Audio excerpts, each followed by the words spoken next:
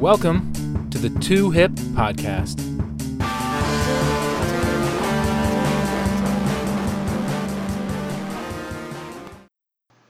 Today's guest is a recent friend and a coworker, somebody I actually work with. I dragged them onto the podcast, and she went to the University of Kentucky, studied architecture twice there for 2 different degrees. Degrees is kind of what I mean, I guess. She lived in Berlin for a little while, did some things for the American Institute of Architecture students, and I'm curious to find out what has led her to this point in her life. So we'll dive into that with today's episode. Without further ado, my friend Samantha Neat. Woo, hey! Thank you for coming to the podcast. Yeah. Awesome. So I always butcher people in the intro in terms of describing them. Is there any way that maybe you could explain yourself? Explain yourself. The hostile segment where you explain you. Like you're on trial. I will do my best.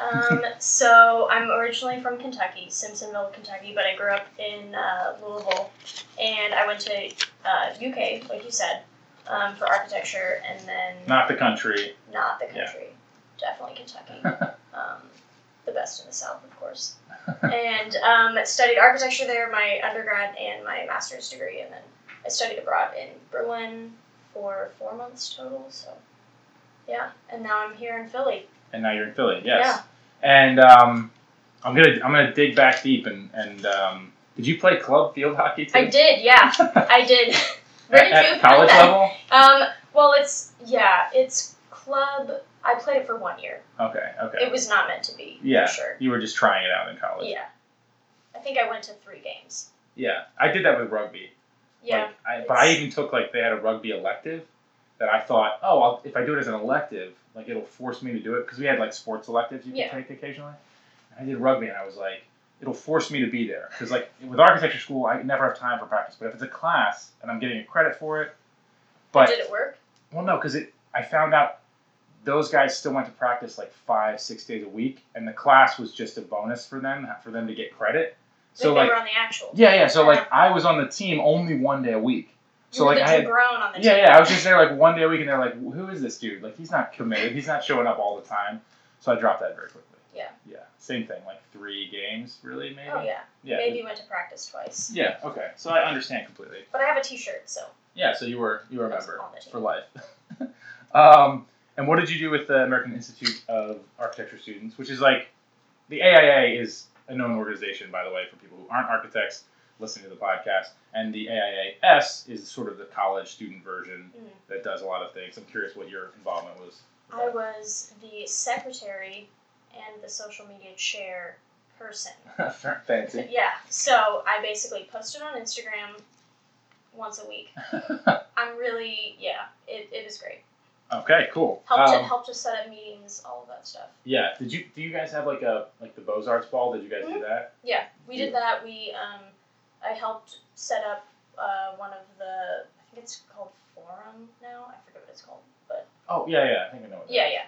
That was my sophomore year. We did Forum, and so it was all about materiality and making things, and so helped to set that up as well. Right. Okay. Cool.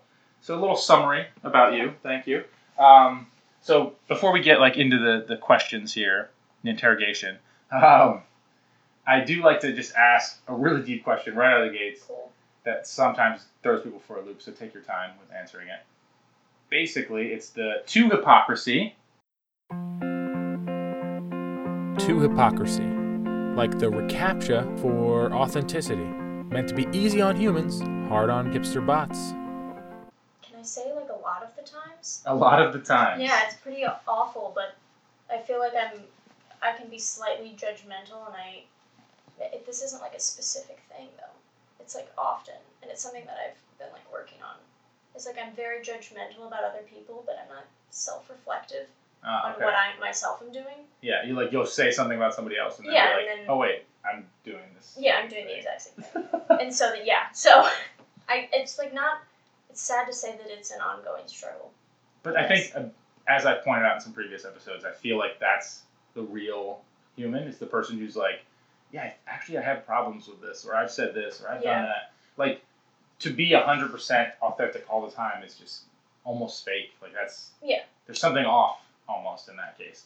And I was saying to you on the drive over here that, like, I try to do that, like, to try to put that out, but I still have moments where I'm just like I'll do the same thing. Like, I'll be criticizing something. You know, like, I have people in my life that do really nice things for me, and meanwhile they'll do like one thing wrong, and I'll be like, I'll jump on it. Yeah, and then I'm like, they're just being a good person, and I happen to latch on this like one annoying thing. Yeah. Is it really worth it to be an asshole over that? Yeah. But in the moment, I still just like vent it, vomit it out. But in retrospect, I'm like, maybe I need to calm down. Yeah, and I feel like I don't let it out that much. I keep it in too much, so it just like festers. Yeah, and so it just sits there, and I'm like, I remember what they did 4 years ago, and it's still bothering that long. me. Okay, yeah. So you just like let it sit. Yeah. Yeah, my mother, I love her, but she knows that like she'll do something that just like just gets at me. Yeah, I'm just like, how do you know this? Like, my favorite one that she does is, my wife and I genuinely think we get along pretty well. Like, you know, people have debates and arguments in relationships, especially when you've been together as long as we have. But, you know, we'll have a conversation. It's our form of discussing, and sometimes we'll be like a little snarky to each other, like in a playful way from our perspective. But my mom interprets it as like we're actually fighting. So then she'll be like, don't fight, guys, don't fight. And then it's like, well, now I'm mad, and like now I want to really fight, or like it'll turn into a real fight even though we weren't actually fighting. Or they'll pull you aside and be like, "Hey, is everything okay?" Like, just like no, this is how we talk to each other. Yeah.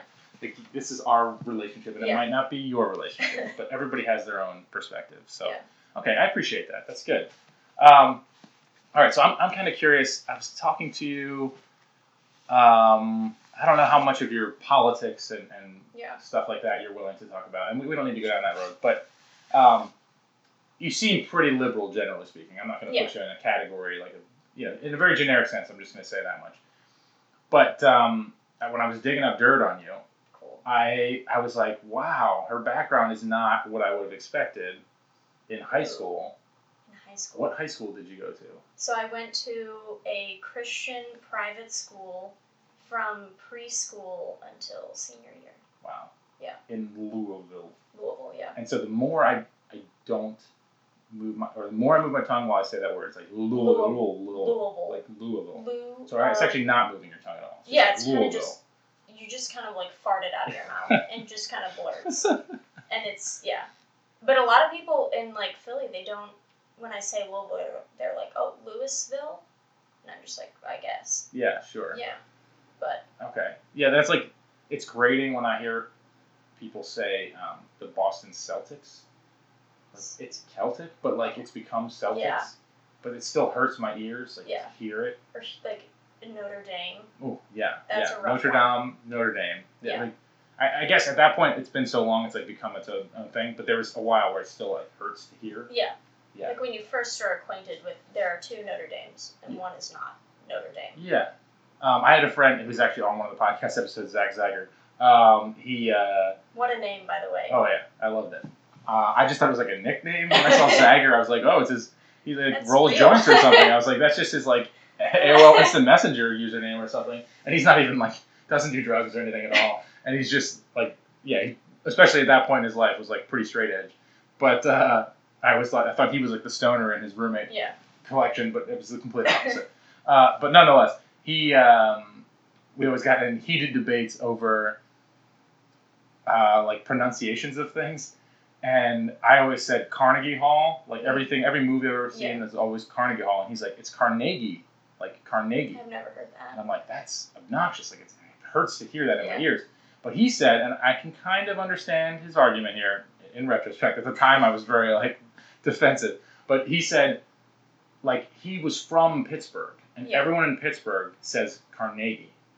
So Carnegie is like how it was pronounced his whole life. Like that's how everybody around him called it. And yet everywhere in like the history, it's just Carnegie. Yeah. So like, should we call it Carnegie as obnoxious as that is? No. No. I disagree. You disagree. But like, I understand like things should be called what the locals call them as much as you can without changing language. Like I always am annoyed when countries like are translated. Like I know why it happened, But Yeah. at this point in history, like, why can't Florence just be like Firenze? Yeah. Or, like, is it too obnoxious? It just Yeah. sounds obnoxious when we all say it, right? It's- Or, yeah. like, Italy can just be Italia. Like, Germany can be Venezia. Deutschland. Yeah, like Venezia. Like, can we just, why does it, why, because there ends up being like 12 names across all these different countries. Like, Yeah. I understand when the alphabet changes, like the actual language is sort of different in that way. But when it's the same alphabet, like, why can't we just say that?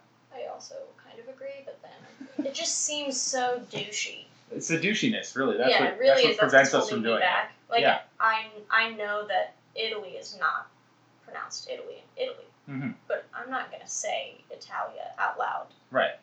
But I just know. Like, every Yeah, time I you just say it, know, it's like yeah. Italia. It's actually pronounced cool. Italia. Yeah, it's like the most obnoxious thing you can Yeah. say. Yeah, it's unfortunate. I feel like if we could get past the douchiness, Yeah, maybe everyone would that's just the answer call to the life, places. is just getting past the Yeah, douchiness. yeah. So that prevents it. But anyway, you're not an expert on linguistics. That's not why I brought you Little on. did you know? So yeah, I find it interesting that you were in the Christian Academy, and Yeah. now I feel like you have pretty liberal. And I don't know your current religious beliefs, but just from my vibe, I didn't get like Christian Academy. Yeah. So what was your experience? Like, I'm curious, like, where you were then and who you are now, as far as that aspect of your life goes. So I technically, my mama from when we were talking about her in the car, Yeah. she helped found the school. Oh wow. So Oh, it was wow. kind of like I That's had deep no roots. choice Yeah. but to go there. So yeah, she founded it in I think the 80s, and there were like 12 people that went to school, and now there's like hundreds. But yeah, it was either that or I went to Shelby County High School and didn't want to go there. And also my parents forced me to go to Cal, so Okay. yeah. But yeah, it was weird like going to school there because I didn't feel like I fit into that like sort of Christian mindset, but also because I was just like an asshole when I was growing up. Like I was just rude and like just disrespectful and like thought that I was very rebellious, and so I was like, okay, can I say You can say whatever words Okay. you want. Yeah. I was like, fuck this, like I don't want to be a part of this, and so I kind of like veered off like indefinitely for a few years and just was not religious, was like not even close, and it was sort of like I was so attached to the school that just by saying like, oh, I go to Cal, that there's a stigma attached to it, and I didn't want to be associated with that, so I think that I just like tried my hardest to go in the opposite direction. And I think that I've kind of come back around in a way. I don't know, I mean, I identify as Christian, but it's not, like, I guess the typical, like, I don't go to church. Maybe I'm just religious. See, I don't even know. Like, I believe in God. Right. So start Yeah. there and then go from there. Yeah. yeah, yeah, I believe in God. I mean, I sometimes listen to church. The thing is like, it was just so ingrained in me. Like, I always had Bible classes. I don't know anything about the Bible, but I had classes from preschool until my senior year. And, like, yeah, like, we had chapel every Wednesday. Mm-hmm. And people would go on mission trips, which I think are complete bullshit, by the way. They would send people to, like, Nicaragua for a week, and they wouldn't do anything there. They would just take pictures with these orphans and then come back and be like, look what we did. Yeah. Like, this is great. And so it kind of left a bad taste in my mouth, knowing that, you know, I was a part of that, and I'm kind of ashamed of it. But it's so hard because, like, my mama helped found the school, and she was such an amazing person. And actually, she's on my fridge. She's right there. Oh, there she is. Yeah. Mama, if you couldn't guess, translates to grandmother. Yes. Or In the South. Meemaw. Yeah. But that's new to me. I didn't know that people didn't know that Mama was like a thing. It's a Kentucky thing. Yeah, I guess. I'm learning so many things. Yeah, so I think it's interesting. I actually went to a Christian summer camp I didn't know that. for a very also long went to time. Christian summer camp. Yeah, and it was like one of those things that my whole family, all of my aunts and uncles were counselors there and went there. Yeah, my mom went to the summer camp that I went to.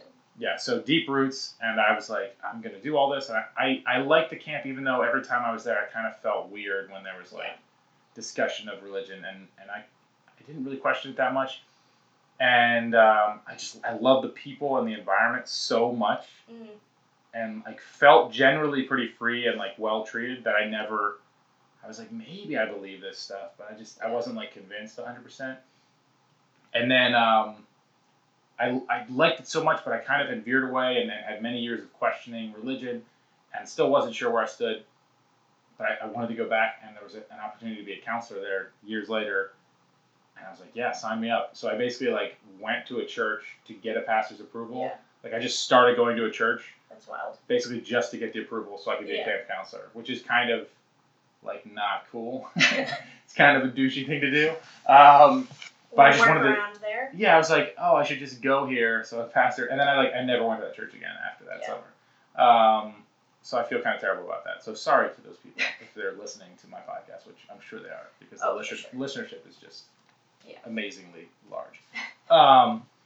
So yeah, it was one of those things though where I felt really like even more conflicted because now I had to actually try to teach it and like pretend I knew it on a level that I could teach it. But I would always go for like I would veer away from the super literal interpretations and focus on like moral benefits of certain stories and really try to teach like the stories that I felt like had a moral highlighting aspect and try to translate that to real life rather than focusing on like so-and-so begets so-and-so and like very specific weird stories that to me were like never really resonated. Yeah. I can't agree with you on the feeling good at summer camp. I always felt like very awkward. And the thing is like I can't separate it from was that actually how I felt or was that like me trying to portray myself as something else. Right. And I don't feel that way anymore, but yeah, I would never be a camp counselor at White Mills is what it was called. Ever. Yeah, I was a camp counselor at a place called Hiawatha in New Jersey. Hallelujah, what a savior. Better camp names. Way it sounds Native American, but it's Hallelujah, what a savior. That's what it's like an acronym. Wow. Yeah. Okay.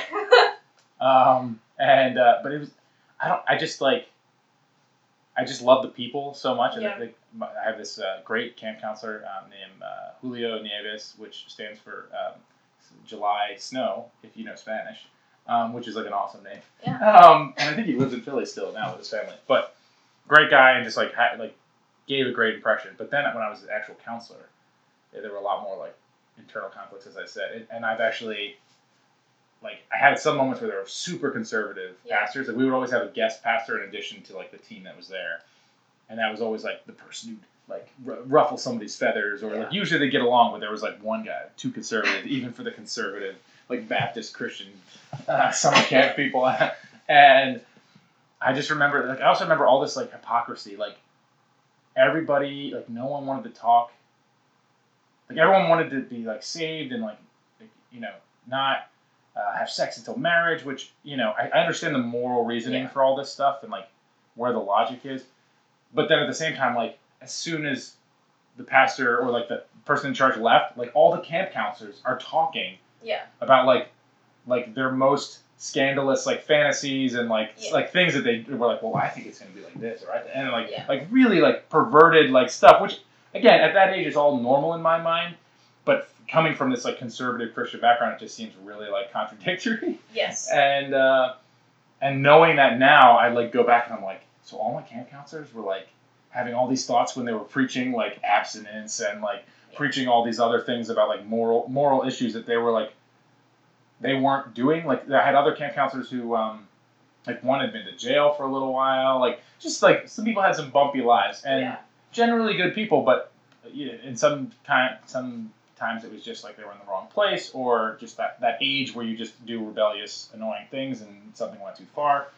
So I don't know what the point of this is, but it's one of those things where critical, but also I don't know. It's I think I've had a couple of conversations about religion because with my personal life, that's one of those things where I felt like the most hypocritical, and I've now landed on atheists. Which some people maybe think is it too extreme, but that's kind of where I put myself.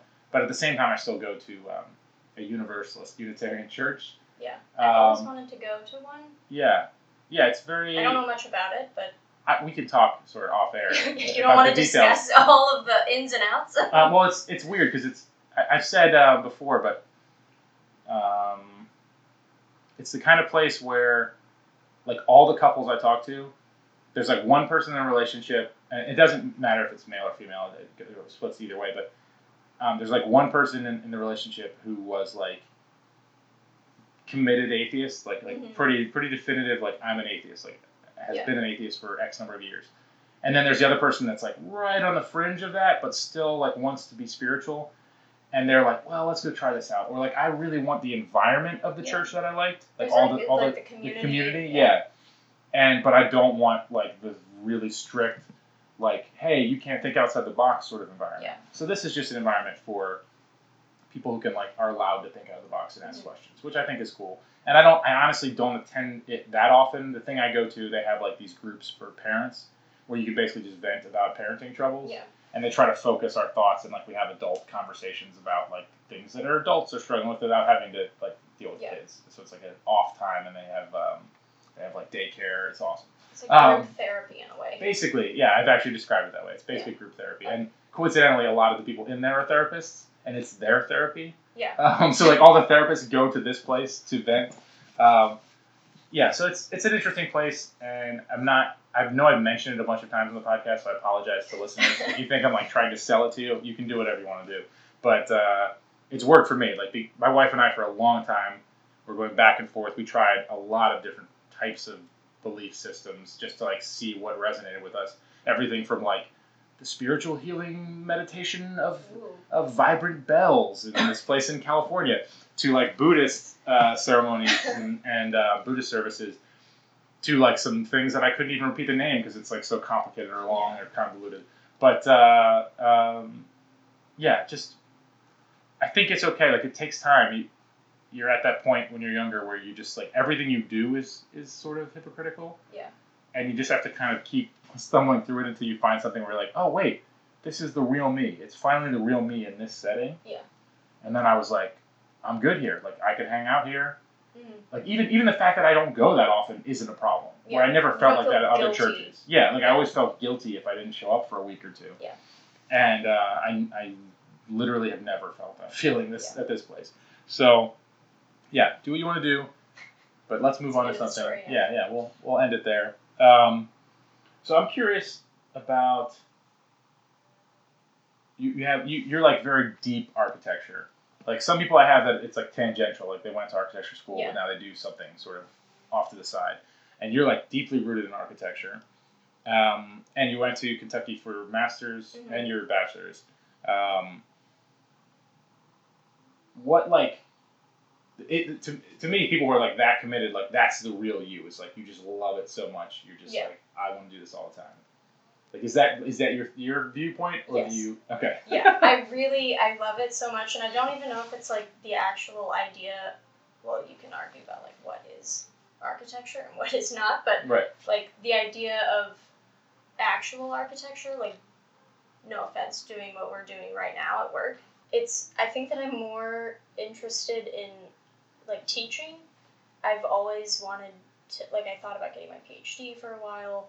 And for a while, I literally graduated a year ago, so I've been thinking about it for like 6 months, but I don't think it's the right thing for me right now because I'm like so terrified of public speaking that I physically would be ill every day. And I was like, I had to weigh my options. I was like, if I just do something that I sort of don't like every day versus something that I really love, but I'm like, can't even wake up in the morning, So I just decided that I was just going to not teach at all and just not get my PhD. That might change though. But I really love being in school, and I would literally give anything to be back in school. And I know that like everybody's always, oh, college is like the best years of your life, and I know that's like so lame to say, but they were my favorite like 6 years of my life for sure. And like all of my studios, I just like the theoretical side of architecture a lot, and I feel like I'm missing that. When I'm like actually in the workforce, there is no theory at all. So it's kind of difficult to like reconcile that fact that like I don't have what I had in school. Yeah. And especially since I just got out of school, I like lived in this like fantasy world for 6 years, and then you come out and you're like doing like window schedules, and it's rough. Yeah, I think it's the worst that first year. This is actually part of another reason I wanted to have you on is like, you're not like super super young, and I'm not going to say your age or anything on the air, but on the air, like, this is on the radio. But I mean, that's not what my point is. My point is just that like, I've been talking to people that are like my age, which is only a few years later. Yeah. But it's just like just enough time for you to have like, not forgotten college, but like realize that like you can do a lot of those like things in life that you liked from college in the adult world, like grown up professional world, and like you can also get past like the boring CAD monkey sort of like right out of college nonsense. Yeah. And like actually get to the fun level of doing work, and like people start paying you real amounts of money, and like all that stuff does fall into place. But I was curious with someone just slightly younger, like if that frustration still was there, because I remember that. Yeah, it's very frustrating and like on the verge of like depressing, because you're so used to being like having this creative outlet, and then it just shuts down, and then you're working 40 hours a week, and you come home and you're exhausted and you don't want to do anything, but you have like all these ideas still, and like my nightmare is me not having like ideas and like thoughts outside of work. Right. That's like my actual nightmare. But right now I'm not even doing anything with them, so what's the point?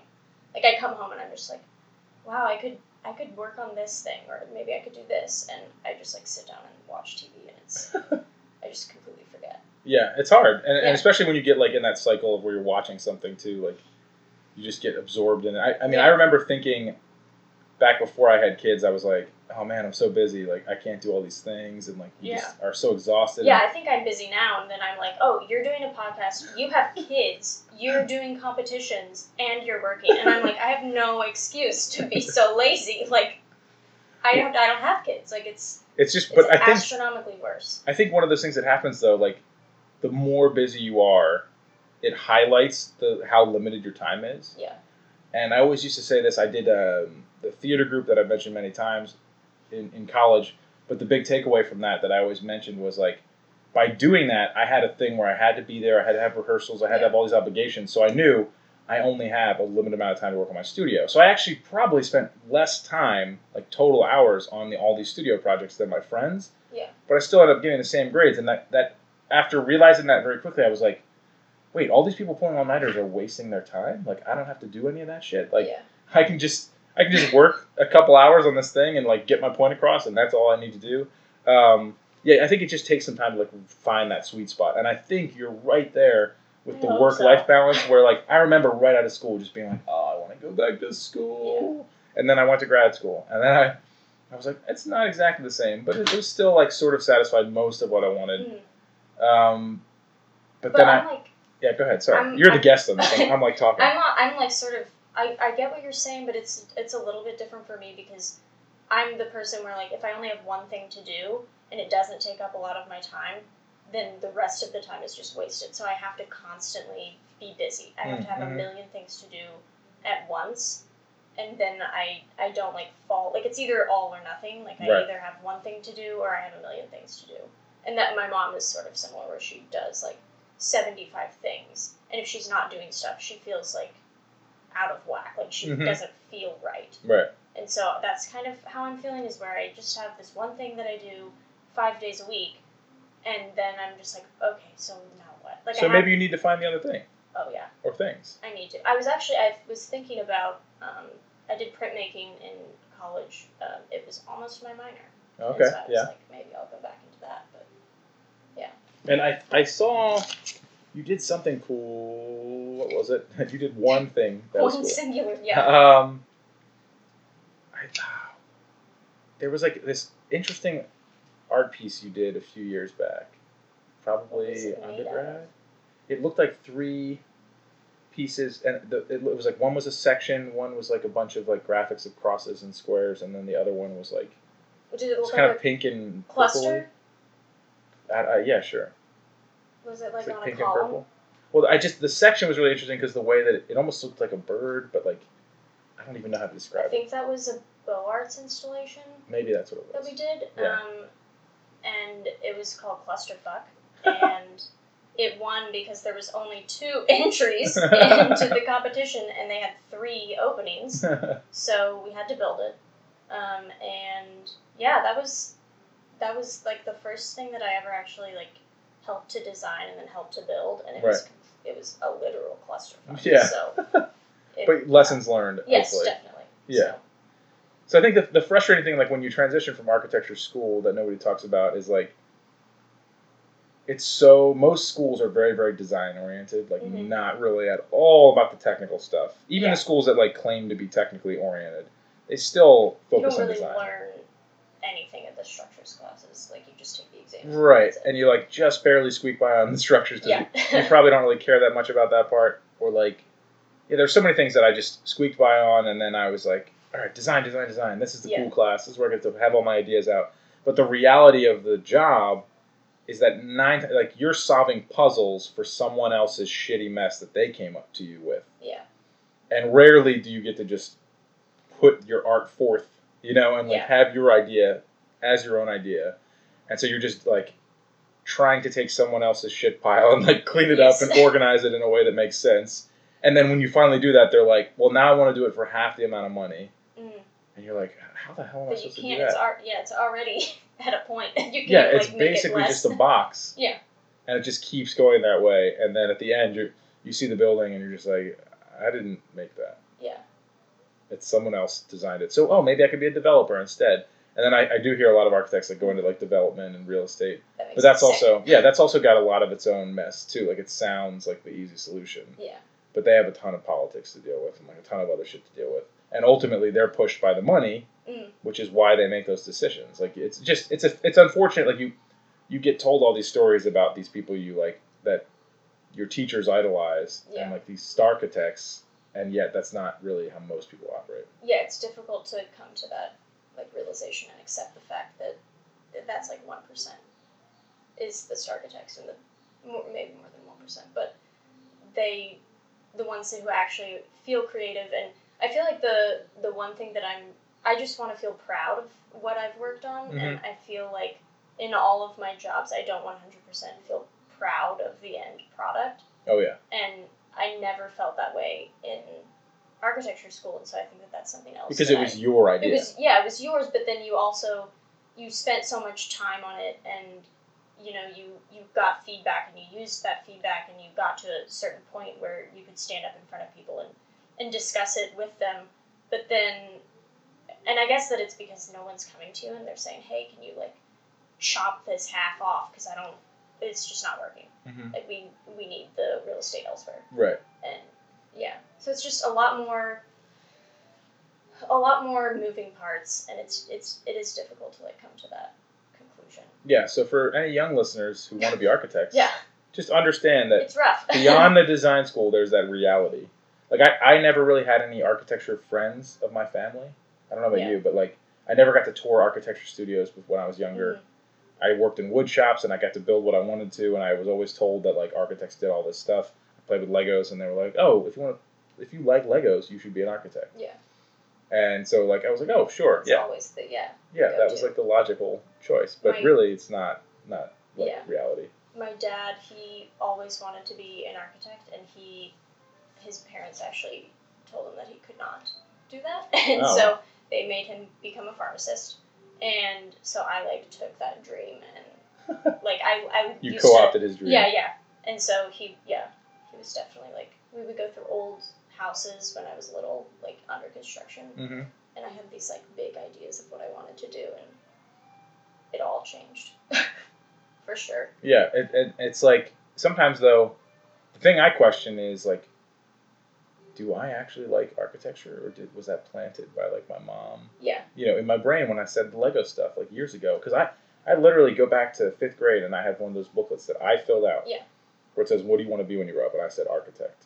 Yeah. Which is rare that you actually become the thing that you said back then. Yeah, I don't even think that I was saying that. But I knew about my dad.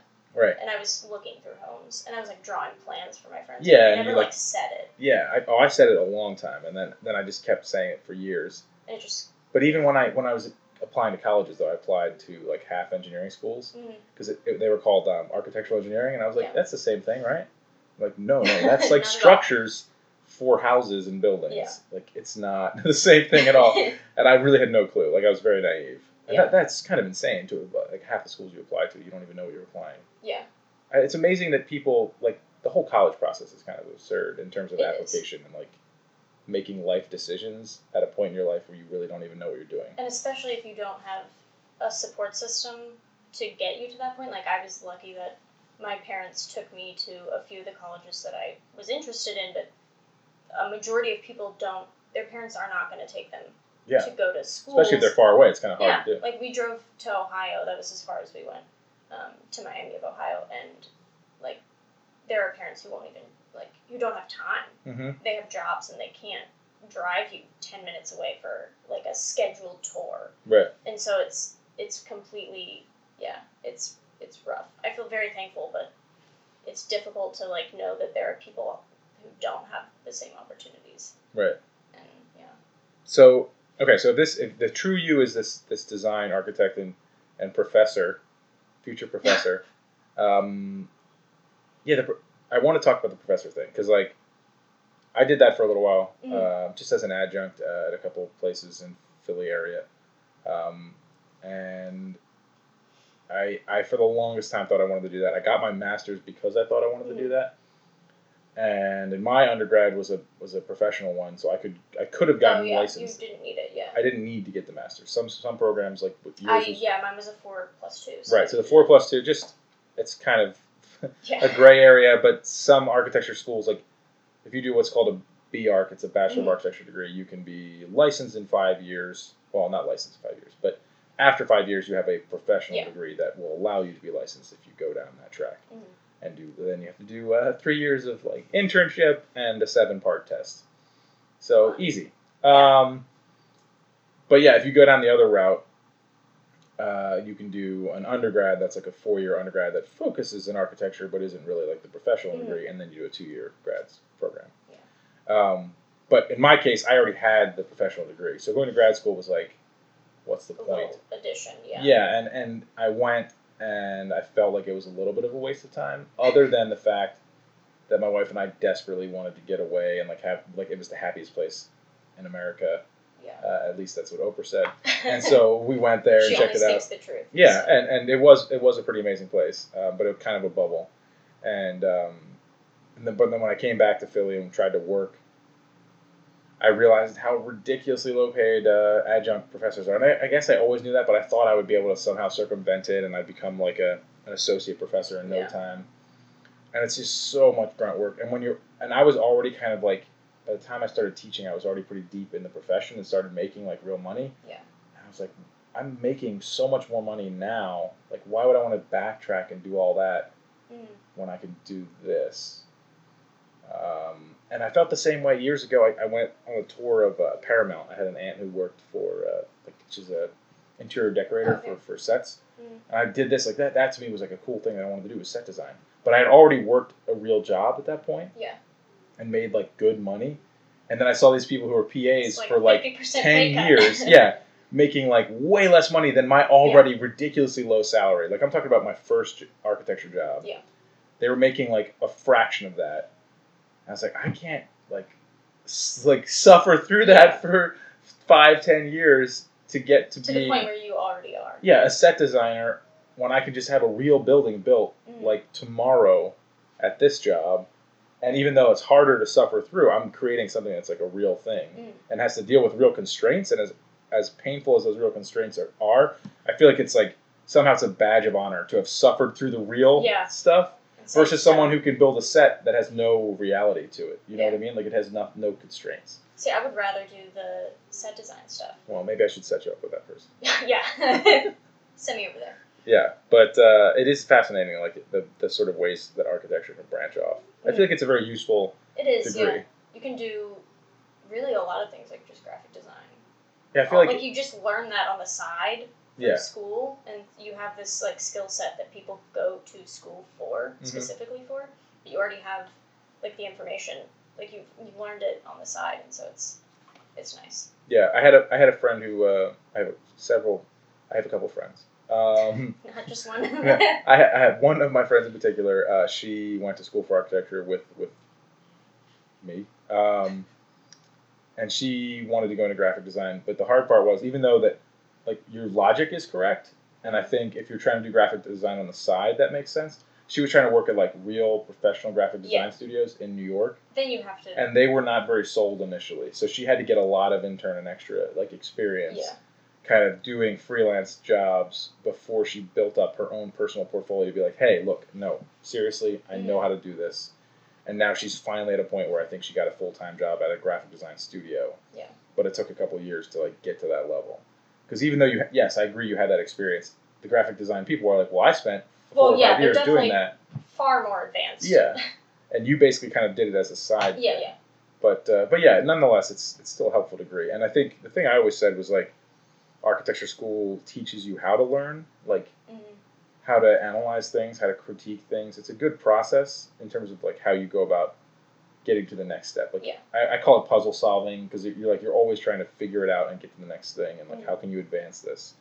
And I don't know that every job does that. Like some things are more straightforward. Yeah. And it doesn't force you to like analyze it or go around and try to figure out the problem. It doesn't give you like you need to do this and then you need to do this. Right. And it's just like this is the big picture and you got to figure it out. Yeah. So, all right. So we've gotten into the teaching stuff. You kind of want to do that, but you hate speaking. You really don't think you'll ever do that, or? Probably never. No, never. Just public speaking. It's really awful. Do you think it'll just be painful every time you speak publicly? Yeah. Have you done it at all? Like, what are some examples? It's not even like, so I just automatically black out when I like stand up in front of people. I just like spit things out of my mouth, and I can't remember it right after. I'll throw up. Like it's bad. Wow. So yeah, I just am like, I don't want to get like physically ill. Yeah. all the time. If I like signed you up for a story slam, I would probably not show up. I would move maybe. What if I put your name in the hat at a story slam and I invited you along as a guest and I tricked you and you were there hanging out? I would literally run away. And they called your name. So you just serious. run away. Yeah. Wow. So it's really strong. Yes, it's very strong. It's almost too much. Like before every single review in school, I would throw up. Yeah. Well, that is sort of a nauseating thing. Yeah, it's so nerve-wracking. Yeah. And then I would just stand up there and black out and be like, okay, I mean, that wasn't bad. And I think that afterwards, I'm like, this wasn't so bad. But then I'm just like, well, wait a second, I did throw up right before. Well, I think I still, like, even with the storytelling, I was being a little bit obnoxious a minute ago when we were talking about this before the podcast, and I was like, oh yeah, it's easy. And I just get up there. Yeah. But no, I 100% respect people who can do that. Well, but I'm going to tell you the truth is it's not entirely that. Like I still, like as you're talking, I'm like, oh, you know what though? I sit there before they call my name, and I'm just like, am I next? Am I going to have to do this? I'm not memorizing enough. I don't have this part. Like I'm thinking a million things, and like when people have gone with me, I'm completely off my game. Like I'm just like, I have to talk to this person and I can't focus because I'm trying to think of this and I don't know that last line I'm supposed to say, and like I am stressed out about all these things. And then I get up there and it's not a blackout so much as like a roller coaster, and at the end I'm just kind of like rolls and you make it work. And I'm like, what did I just say? I don't even know at the end. Sometimes I'm just like, I don't know if I said, there's like this whole chunk of the conversation. I'm not sure if I said it or I skipped it. Like that thing didn't happen. And you just skip through time. And then a couple weeks later, I'm like, oh, there's a video of that thing now. Like, I don't know if I want to watch that. I've literally given it to my wife and be like, can you look at it and tell me if it's as terrible as I think it is? Yeah. It's painful. Even when it's something I like to do, it's still painful. So I imagine for people that don't even like to do that kind of thing, it's hell. It's so bad. And then I'm just like, I'll just leave that to people who enjoy it and who are much better at it than I am. Yeah. You can have that. Well, it's just funny to me because you seem very sociable. So like it seems at odds with your personality type. Ooh. Yeah, no. Can't get up in front of people. Yeah, that's interesting. Yeah. So now so in terms of you feeling like you need to find these side hobbies, you talk about printmaking. Yeah. Maybe we'll use this as your therapy session. We'll work through this and we'll try to find, because I do think, even though I'm not recommending you do story slam or storytelling, whatever, or comedy, but I do think having that thing, like having something else where I'm like, I'm creating, this is 100% my creation. Yeah. And while I might get critique or people might not like it, I have a place where I can do that thing unrestricted. I think that did help me find balance, like in my day-to-day life, where I was like, oh, architecture is fun, and I'm doing that most of the time. But then at some point, someone comes down and puts the reality on it, right? And it makes it harder to accept, and things change. Yeah. But if I can go home and I have this thing I can do where it's an outlet, and I can just write, and then I can, whether I'm talking or not, even if I'm just writing, sometimes it's just like venting. So what are your things where you feel like you're doing that? I mean, I think that it's obviously like architecture or any sort of design, and like I did a couple installations that helps. But then because you were talking about how you go, like you go home and you get this thing that makes you feel like yourself, and I like have an existential crisis like once a day basically on this because it's like why would I be doing something every day 5 days a week just to look forward for that one day that I go to studio to like do printmaking? And so it's just like then why am I even doing that at all? And so then I second guess myself and I'm just like I don't actually need to be doing this. Like this is just one day of the week and that's all I'm living for is this one day. Yes, that sounds very negative when you say that. Yeah, it's like very like I'm like I straddle the line between like severe nihilism and just like trying to remain hopeful. But I understand I understand the logic behind it. Like it's definitely like irrational. But no, but it's actually very rational. It's like it's like the opposite. It's like it's both. Because I understand it. You're like I've asked myself this question too, where I'm like, if I'm living every day like doing architecture, if that's really what I want to do, I got to be doing the best architecture, and I got to be doing this. And that was my logic too for a long time, especially right after school. I was like, I need to be doing that. And I tried to work for all these firms, and then I realized the work-life environment in all those places was miserable. Like the places that actually do that on a regular basis, it wasn't. It was like it was too aggressive, too intense for me.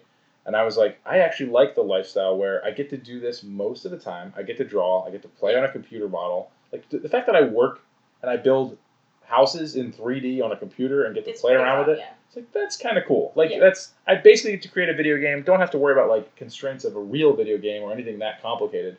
But like get to sort of do this little thing and make views and make these all little cool perspectives, create the design. And then if reality is a little bit more frustrating, I have some balance. To me, like it's that other thing is not, it's not just like the mistress. Yeah. It's like, I think it's okay to have like a thing to balance out the other thing. But I understand you seem more like, I got to do one thing and focus on it. I want to 100% be like in love with what I'm doing all the time, or else it just is like fake to me. Right.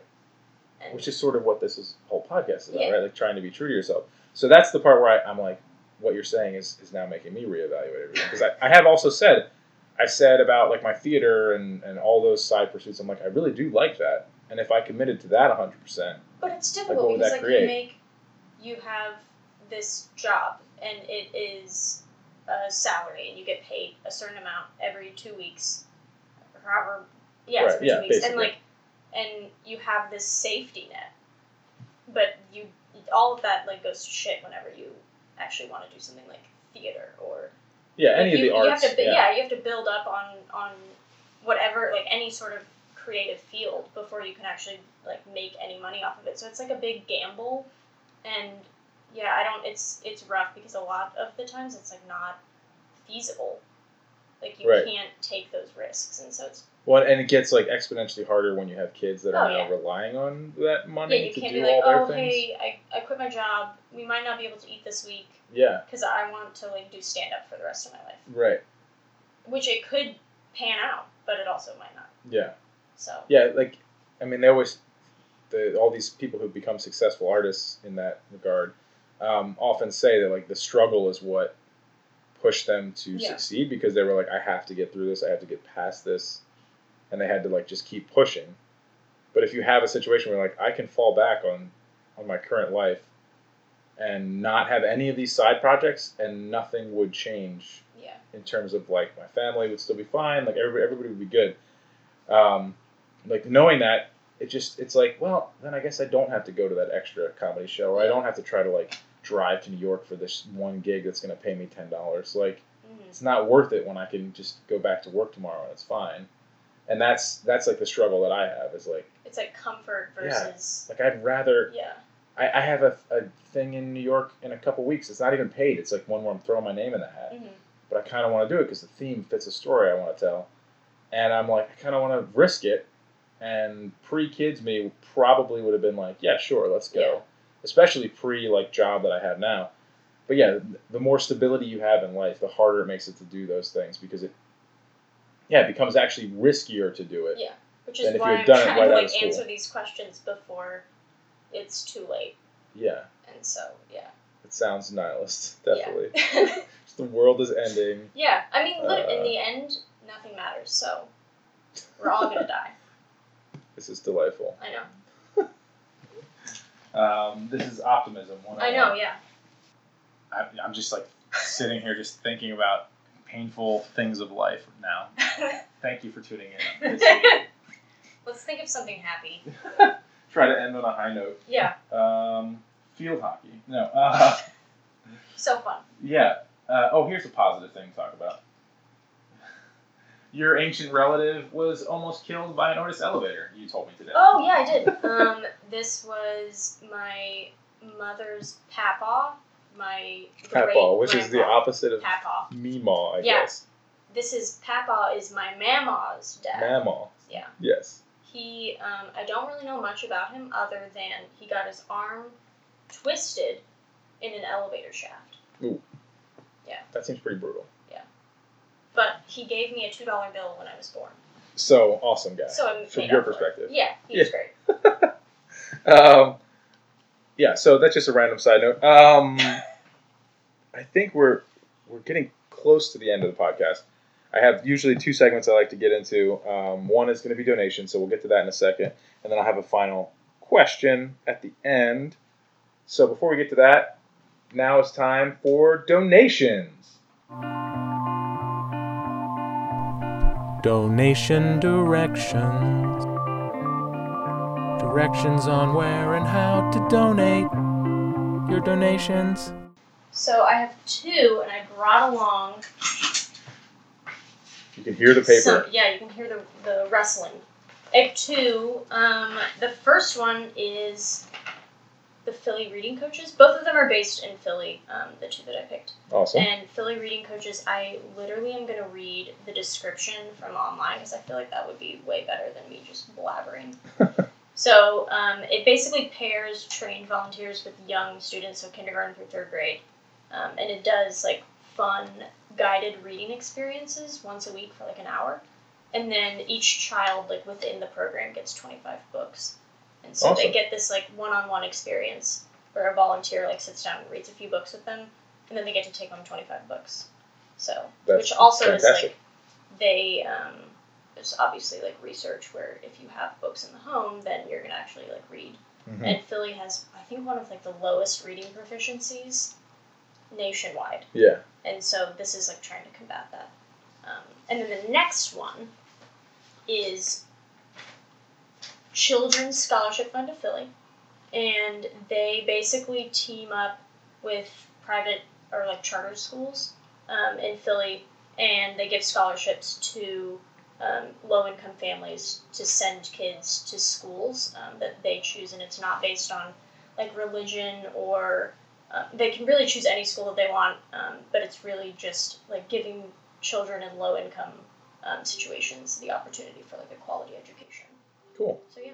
Awesome. Thank you. So one's donation, one is volunteer-based. There you go. Switch it up. And I appreciate that. And so we have one more question I like to ask at the end. What advice would you give to all the listeners out there about how they could be the most authentic version of themselves? I think it would be, and I know that I was very negative towards the end there, but I guess try to like see the optimism in things. And I know that it's so contradictory to what I said, but I think that you can be both things successfully.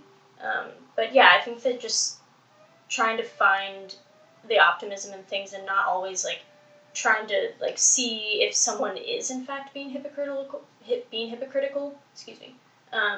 But just like trying to see the good in people, I think. Awesome. Yeah. Short, sweet, simple. Yeah. Thank you. Thank you for being a guest. This has been awesome. Yeah, it's been fun. Some real conversation that's not all about work, but then ended up kind of being a lot Being about work. Yeah. But I think good questions to be asked, especially for people who are like thinking about the sort of internal conflicts and that place that you're in that's really awkward right after college. So I appreciate your input. Yeah. I want to thank all the listeners as well. As always, you can subscribe by going to twohippodcast.com/subscribe, and you can also send questions, comments, guest recommendations, anything else that's on your mind to twohippodcast.com/contact. And if you have anything else to say, you can send it on Twitter, direct message, anything like that. Thank you again for listening. This has been the Two Hip Podcast.